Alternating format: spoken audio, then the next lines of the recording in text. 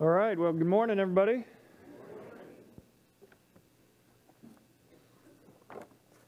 Well, as Chris said, I'm Skylar Barker. Most of you all know me by now. I'd like to start by saying that it's been not quite, but in a couple months it will have been about a year of us being here. And so for those of you who don't know, I started out as an intern and we just ended up becoming members. But it's been a pleasure to be here. You guys have been great, very welcoming. And I know it's been very beneficial for us, and so it's an honor to be here with you guys on a weekly basis, and an honor to be here speaking with you this morning as well. Today, we're going to be looking at Ephesians chapter 6, 11 through 17 is the primary scripture we're going to be focusing in on, so I'll give you a second to get there. We'll read that, and then we'll pray and get started.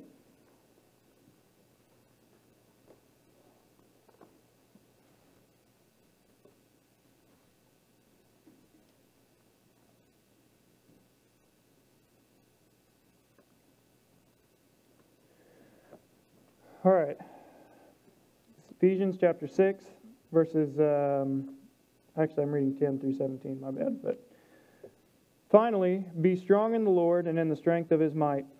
Put on the whole armor of God, that you may be able to stand against the schemes of the devil. For we do not wrestle against flesh and blood, but against the rulers, against the authorities, against the cosmic powers over this present darkness, against the spiritual forces of evil in the heavenly places. Therefore, take up the whole armor of God, that you may be able to withstand in the evil day, and having done all, to stand firm. Stand therefore, having fastened on the belt of truth, and having put on the breastplate of righteousness, and as shoes for your feet, having put on the readiness given by the gospel of peace. In all circumstances, take up the shield of faith, with which you can extinguish all the flaming darts of the evil one. And take the helmet of salvation and the sword of the Spirit, which is the Word of God. With that, let's pray.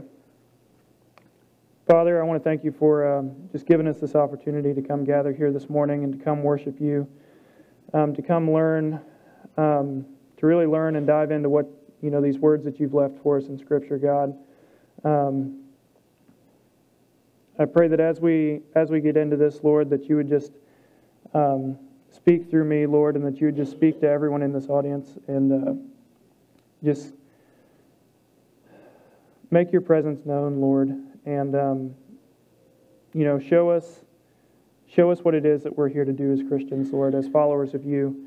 God, help us minister to one another. Help us learn what tools you've left for us to continue sharing the gospel in this world, Lord, to continue the work that you started when you came.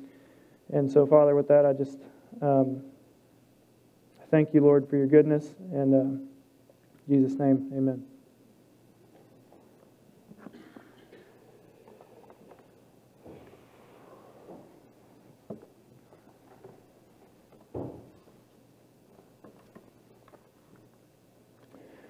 All right, so today we're talking about the armor of God, right? That's something we're all, anybody who's grown up in church is probably familiar with.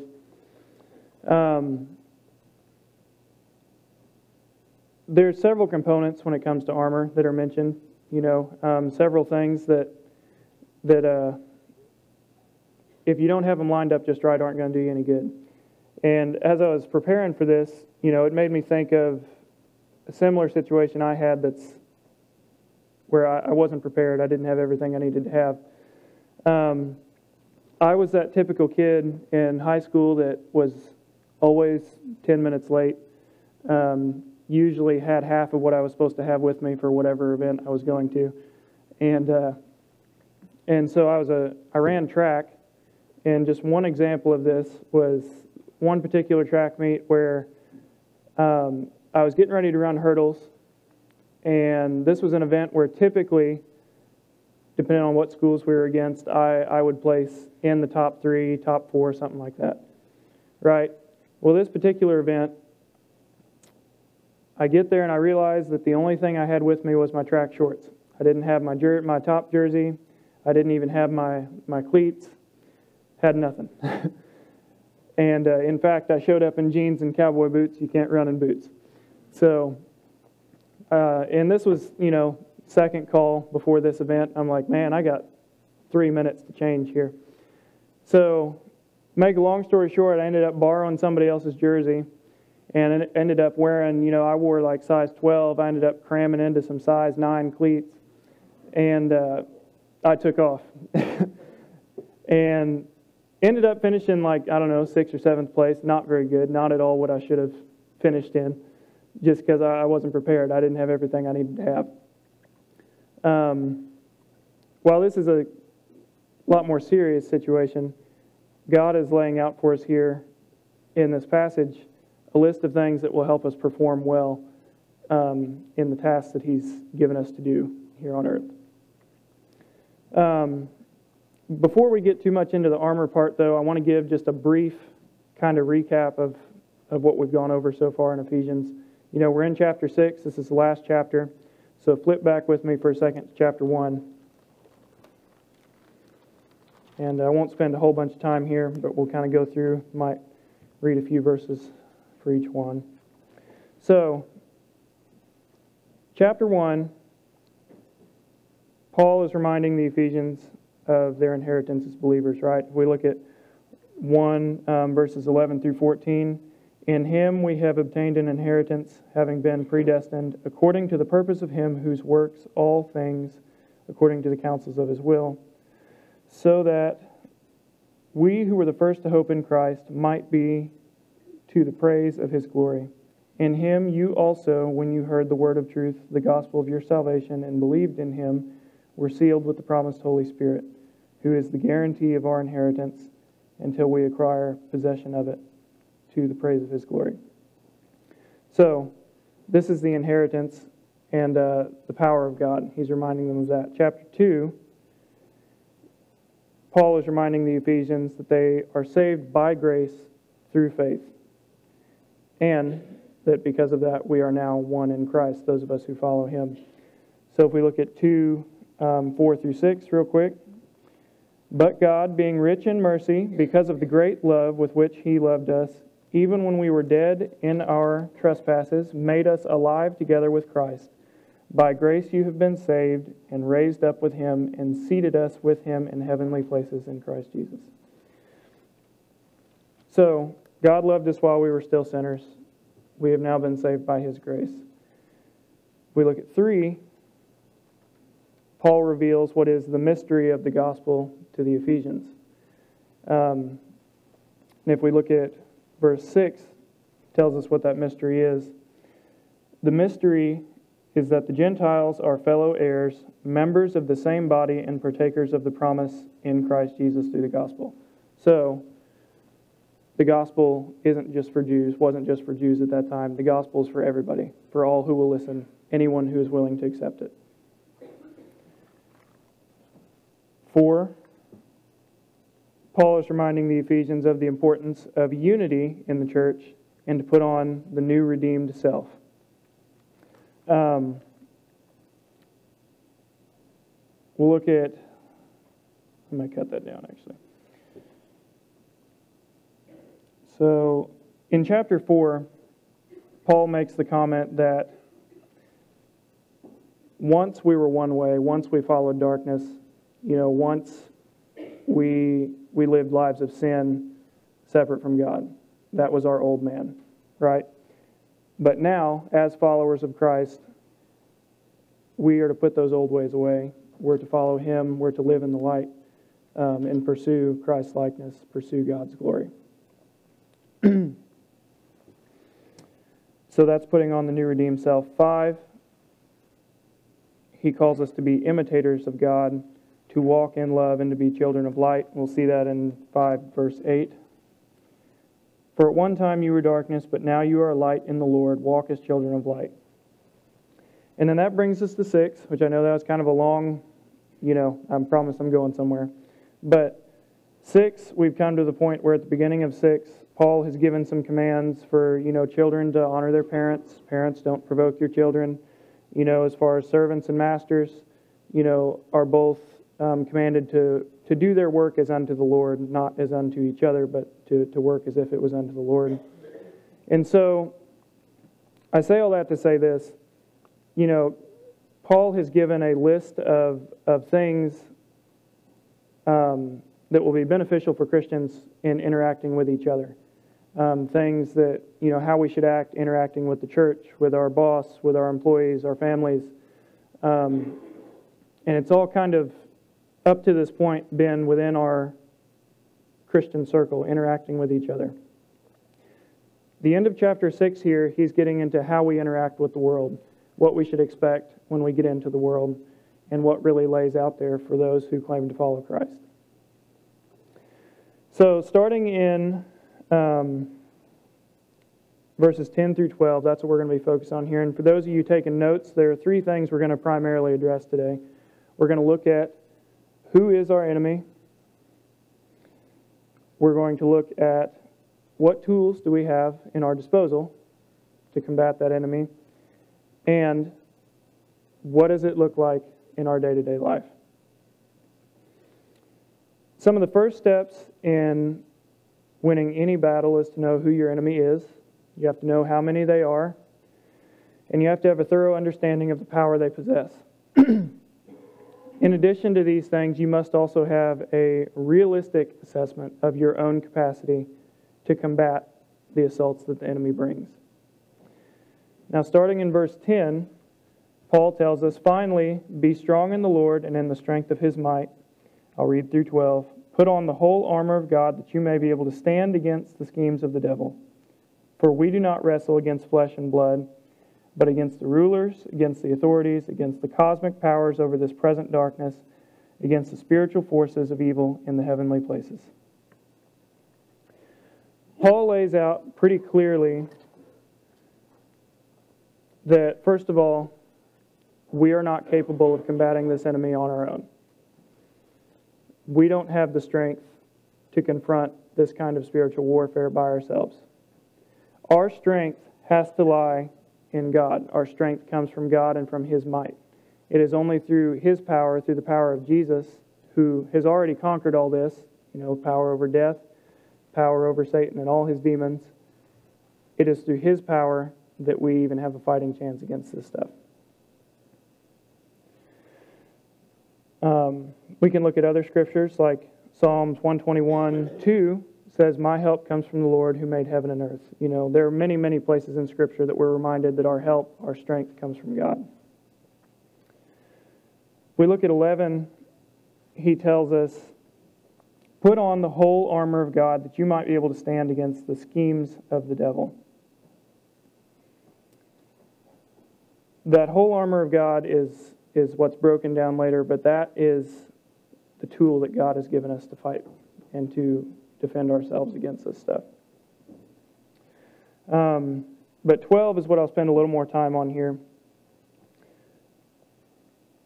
"For we do not wrestle against flesh and blood, but against the rulers, against the authorities, against the cosmic powers over this present darkness, against the spiritual forces of evil in the heavenly places." Our fight is not against flesh and blood. Sounds simple, right? But our fight is not against anything you can see. Our fight is against the spiritual realm. The enemy is ruthless. The enemy is conniving. He's manipulative. He's deceitful. They possess no moral code of conduct. There is no honor among thieves with these guys. There's no hesitation in their determination to destroy God's people. And they're very subtle at it. It's not always in your face like you would expect from when you think of an enemy. In some of the research that I was doing for this, one of the writers put it this way, that the devil prefers to seduce people into disobedience.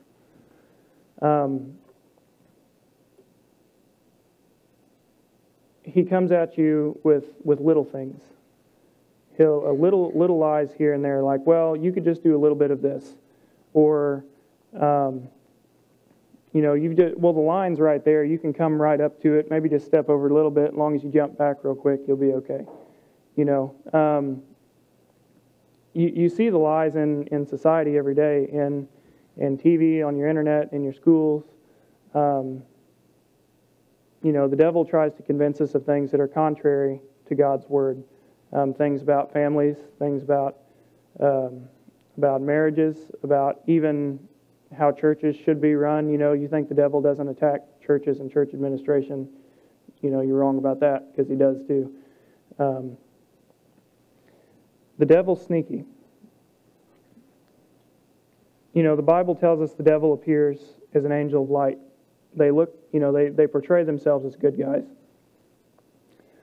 They will feign good intent, but in reality, they mean no good intent at all. The other thing we have to remember is that for the time being, this world is the devil's realm. And while in the end God will claim it, for the time being we are living in his domain. That means he has control over governments, control over societies. All these, if you guys are familiar with the term woke issues that we see, which that's kind of a bag there, but, the stuff we see being put in media and in our schools and in our jobs every day that are contrary to what the Bible tells us, those are the devil's schemes. Those are things that he pushes because he can, because he has the power to do it here, and so he will.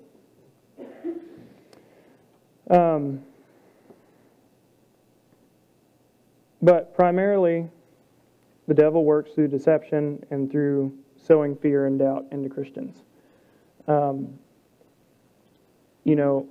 The devil would love nothing more than to make you doubt your faith, to make you doubt God's power, to make you doubt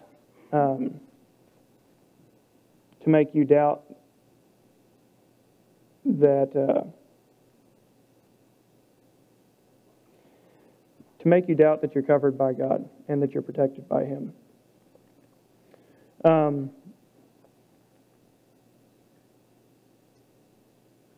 He will also try to convince you that you're alone. That you're alone, and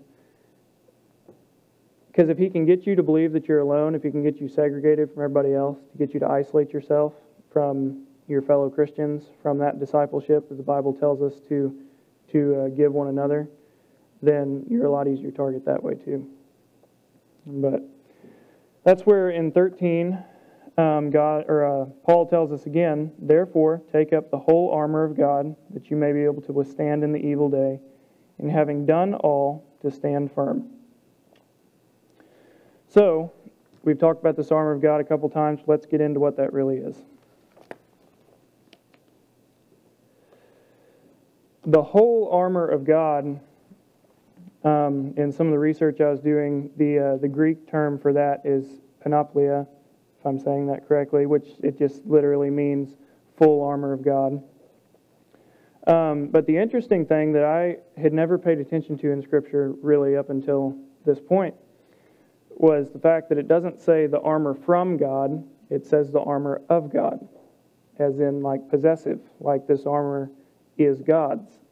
And this passage isn't actually the first time that reference to spiritual armor has been made either. If you look at Isaiah 59:17, it says, He put on, referring to God, He put on righteousness as a breastplate and the helmet of salvation upon His head. So that's a much earlier reference to spiritual armor. But it's important to point out that this was God's armor first. This belongs to Him. It was forged and furnished by Him, but He gives it to us.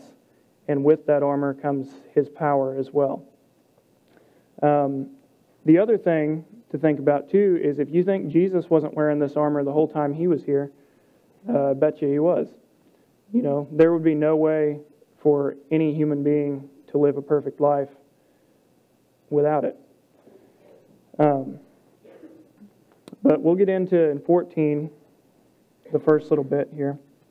Stand therefore, having fastened on the belt of truth, and having put on the breastplate of righteousness. Now, what does a belt do? Right? A belt holds your pants up. A belt holds your coat together. A belt keeps everything together. Works the same way with armor. You know, a belt, in the sense of armor, it holds your armor together, but it gives you a place to put your sword, gives you a place to keep your tools on. In the same way, truth acts as a spiritual belt because truth is what binds everything else together. If any aspect of this armor, if any aspect of God isn't true, then all the rest of it falls apart. You know, we must keep ourselves, as Christians, you know, we must live lives of truth. We must keep ourselves from falling into hypocrisy or being deceitful. One of the quotes that I'm going to take from a John Stott, who wrote one of the books that I was using as a resource, he said, "To be deceitful, to lapse into hypocrisy, to resort to scheming, this is to play the devil's game, and we shall not be able to beat him at his own game." Living a life of truth and knowing that the things we believe are true is what holds everything else together. The breastplate of righteousness, breastplate, is what protects your vital organs, right? Protects your heart, your lungs, maybe your liver if it goes down that far. Equivalent to a modern bulletproof vest if you wanted to throw that out there. A breastplate is something that traditionally was very strong. It could take many blows before it was compromised. It could take glancing blows, even at times. It could take, arrow shots, direct hits from swords. It's very important. But how does righteousness act as a breastplate or offer us protection in that same way? Righteousness, according to biblical standards, means to be in right standing with God, essentially is what that means. It means you're absolved of past grievance, that you are living a life that is in accordance with Christ's likeness, and you are living a life that would bring glory to God. So, how does that offer protection? It is the pursuit and fulfillment of a righteous life lived according to God's standards that will protect your vitals. Just like an enemy is going to look for chinks in your armor in the midst of battle, the devil's going to look for chinks in your spiritual armor in the midst of battle. If you're living a righteous life, if you are pursuing the attributes of God, if you are fulfilling the calling that God has placed on your life, and if you are living righteously, the devil's going to have far less chinks to find. There are going to be far less footholds for him to hold.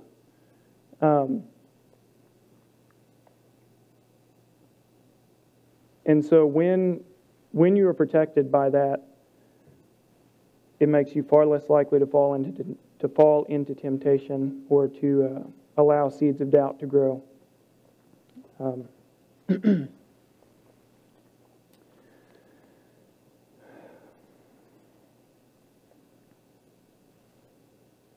The gospel of peace is one that, if I'm being honest with you, has always been one of the hardest for me to visualize as shoes, the shoes of the gospel. 15, and as shoes for your feet, having put on the readiness given by the gospel of peace. Had to think about this one for a while, but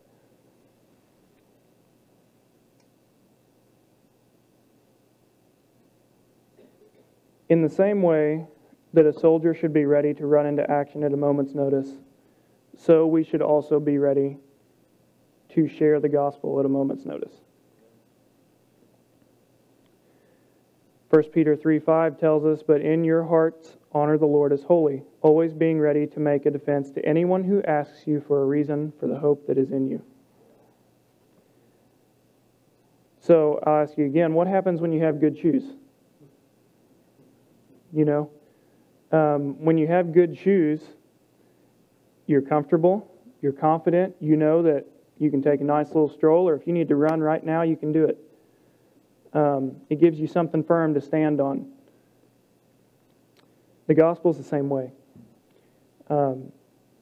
in the same way that the shoes give a person confidence of having sure footing while they charge into battle, so the gospel is our sure footing amidst the conflict in the world that we face. We know that it is only because of the gospel that we are able to maintain right standing with God. We know that it is our faith in the salvation that Jesus Christ offers that gives us the hope of an inheritance later. And we know that we're commanded to share that gospel with as many people as will hear it. And so that's something that we must always be ready to do at a moment's notice, always be ready to give a defense. We look at 16. In all circumstances, take up the shield of faith with which you can extinguish all the flaming darts of the evil one. This one is interesting because a shield can be used for many things. You know, a shield is used primarily for protection. It's not purely defensive. I mean, you can beat an enemy back with a shield. You know, there's that aspect to it. But the shield that Paul describes is specifically designed for putting out flaming arrows. I did not know that until I got to doing some research about it. But this shield would have been double layered. It would have been made of wood. First layer would have been covered with canvas. The second layer would have been glued to the first and then covered with leather. And it would have been about that tall. It would have been big enough for a grown man to hide behind. And as I said, it was specifically designed to put out the tar-dipped flaming arrows that were often shot in battle. So this is imagery that Paul would have, he used on purpose, and the people would have understood. They would have known exactly what he was talking about. So that's a very specific kind of shield he's talking about. But what are these darts? What are the flaming darts that often get thrown at us? So these darts can be fear. They can be doubt. They can be guilt for sins that you've already been forgiven for. They can be depression. I mean, there are many things. I can tell you right now that if you don't put out these darts with faith, the shield of faith, the consequences can be pretty bad sometimes. I know, for me in particular, every time I have ever allowed myself to make a decision based on fear and not faith, I've come to regret it later. I've made some very, very bad decisions based on fear. When if I would have just had faith, if I would have trusted God, if I would have trusted that He has my best interest in mind, then my life could be a lot different. And it's the same for everybody. You know, when you allow the seeds of fear and the seeds of doubt to grow, your mind gets racing, you can get stuck in your own head. But you have to trust God. You have to have faith that He's going to protect you, that whatever your life ends up being, that He will provide the right path through it.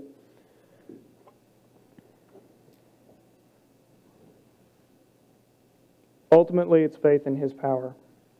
And faith in His promises that He gives us in Scripture. Isaiah 54:17 is one of these promises that we can lean into. He says, "No weapon that is fashioned against you shall succeed, and you shall refute every tongue that rises against you in judgment. This is the heritage of the servants of the Lord, and their vindication from me, declares the Lord." Another one is Psalms 18:30. "This God, His way is perfect. The word of the Lord proves true. He is a shield to those who take refuge in Him." Now, you might ask yourself, no weapon forged against you shall prosper. Like, well, I know lots of people that have died, or there are lots of Christians who have died on missions, or been tortured and killed. That's not quite what he's talking about. What he means with that ultimately is that even if you face earthly persecution, your soul will always be safe. Ultimately our inheritance is not on this world. Ultimately our inheritance is with God. And so no weapon that comes against us can prosper eternally. And, as we see, earlier in Ephesians chapter 1, we can have faith that God has power over all this anyway. He has power over all the evil spirits of this world, and as servants of the one true God, He's given that to us as well. Moving on to 17, we move into the helmet of salvation and the sword of the Spirit, which is the Word of God. So, these are two of the most important pieces of armor, your sword and your helmet. Your brain is arguably the most important part of your body, and your sword it's the only offensive weapon listed here. That's kind of your lifeline. But starting with the helmet, the helmet does a couple different things, and in Roman times specifically did a couple different things. Not only did it protect your head, but helmets in particular often possessed a crest or an emblem as well. So in addition to offering protection, they depicted your rank and your side. Told everybody who you are, how important you are, and where you belong. And our salvation is what does that for us. Our salvation gives us assurance of our position in Christ. It is the reason for the hope that lives in our hearts. It's a reason for our confidence of victory, because we know in the end we win, right? And our protection from the lies and the seeds of doubt that the enemy would otherwise sow into our minds. If we look at 1 Thessalonians 5:8, reminds us, "But since we belong to the day, let us be sober, having put on the breastplate of faith and love, and for a helmet the hope of salvation." In addition to protecting us, it also makes very clear to the rest of the world whose side we're on. Just like you would have been able to see those crests on the Roman helmets from a long ways away. If you're living your life according to God's standards, people will be able to tell from a long ways away. In your jobs, in your families, they'll be able to see it without you ever even having to say a word most of the time. But the sword, like I said earlier, is the only truly offensive piece of equipment in this passage. In the same way that we wouldn't charge into a modern assault without at least one gun, hopefully several, it would be foolish to take on a spiritual enemy without your sword. Now that sword is the living Word of God. It's this right here.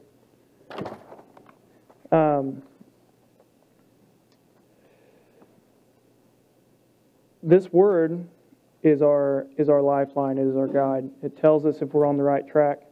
It encourages us in the face of trial. It reminds us who we are and with whose power we have been entrusted. When the enemy sends his darts and tempts us into turning away from God, it will remind us what God has called each of us to do, what calling God has placed on each and every one of our lives. Which ultimately, first and foremost, we are called to glorify God in all that we do, to pursue Christ-likeness, and to share the hope of the gospel, and to share it with all who will listen. But we cannot do that effectively without the cutting edge of our sword, which is this Word. This is what will sharpen us. This is what will keep us safe. And this is what will allow us to fend off attacks. A practical example of this is, there have been many times in my life where I've been faced with tough decisions or faced with loss or whatever the issue may be. And you sit there and you get to thinking to yourself, how could this happen? Why did this happen? Lord, why is this happening to me? Or you're just scared. You're like, God, I really don't want to do that. Like, I don't know how that's going to turn out. And it's having God's words in my heart and being able to think back through those and dwell on those things that has allowed me to have courage with things that I'm not sure about, or to deal with loss, or to deal with attacks from the enemy. To remember who I am and to remember whose I am. And you can only do that if you know what God says in this word. So, I forgot to point out my second point. I just realized that. But the third point we're getting to. So we've talked about who our enemy is, right? We know that's the devil and all his demons. The tools that we have at our disposal, that is the armor. So now we're getting to what does that mean for us on a day-to-day basis? Practically, we can talk about these things, but what does it mean to live it out?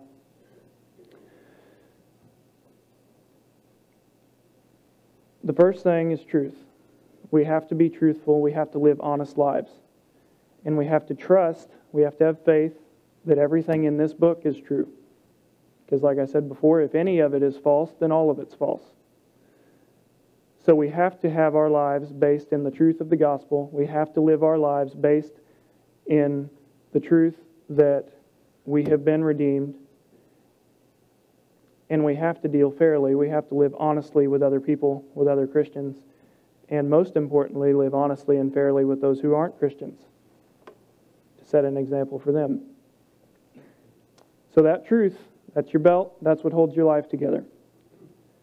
Second is the righteousness. That's your breastplate. Live to the best of your ability a righteous life. Now, we all know you can't do that on your own, neither can I.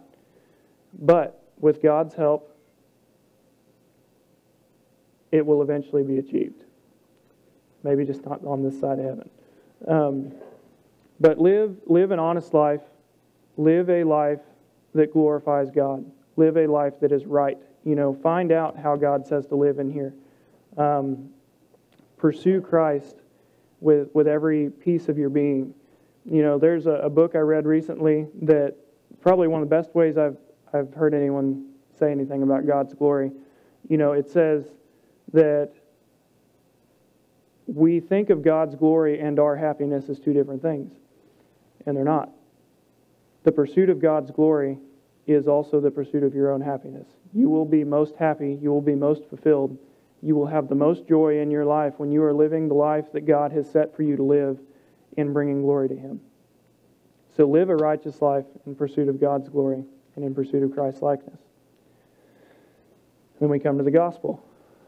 The gospel is the one thing that if you had 3 minutes left to live, that should be the last thing on your lips. The gospel is, aside from God's glory, our first and foremost priority. You have to imagine this world like a burning building. You know the way out, but not everybody does. And so, just like you would if there was somebody stuck in a burning building, you'd be running in trying to do everything you can to get them out, to get them to safety, to save their life. It should be that much more important with this. You should be giving every effort in sharing the gospel with everyone you come in contact with who's willing to hear it. The shield of faith. You have to have faith in God, and you have to have faith in what God has told you through His Word. That's about the simplest but most honest way to put it. You just have to take Him for His Word. You have to believe what He tells you. God told you He'll protect you, so He will. God told you that you're redeemed through His Son, so you are. And God's told us that in the end, He wins the game. And so we have to believe that too. Hide behind that shield of faith.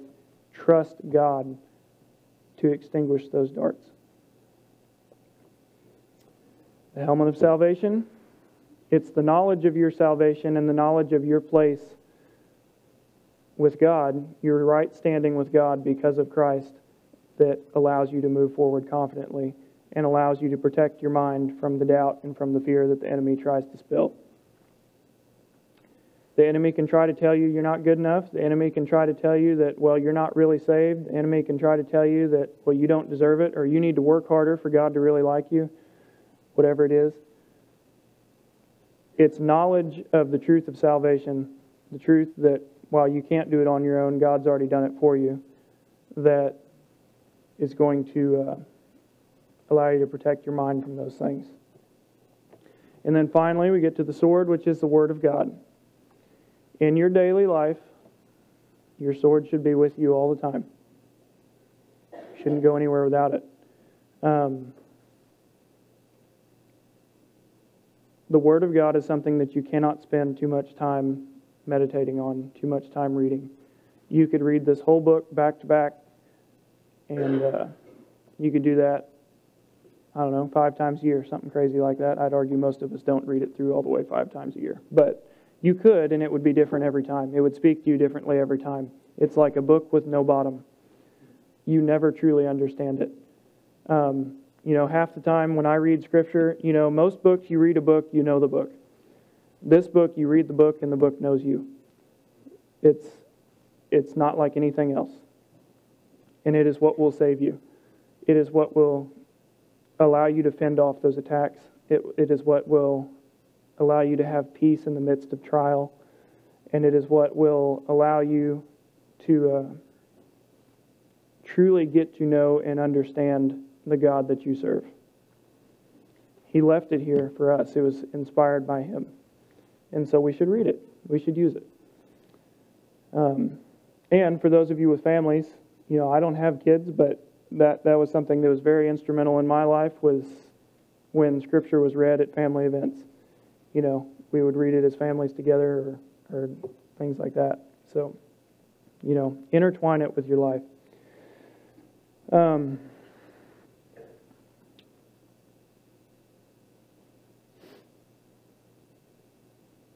But yeah, so that's kind of where we're at with it. Just our enemy is Satan, right? But God's given us tools to combat that. And so these are the tools that, if we're going to be successful in this world that we face, have to be applied every day. So with that, we'll pray and we'll be finished. Dear Lord, thank you for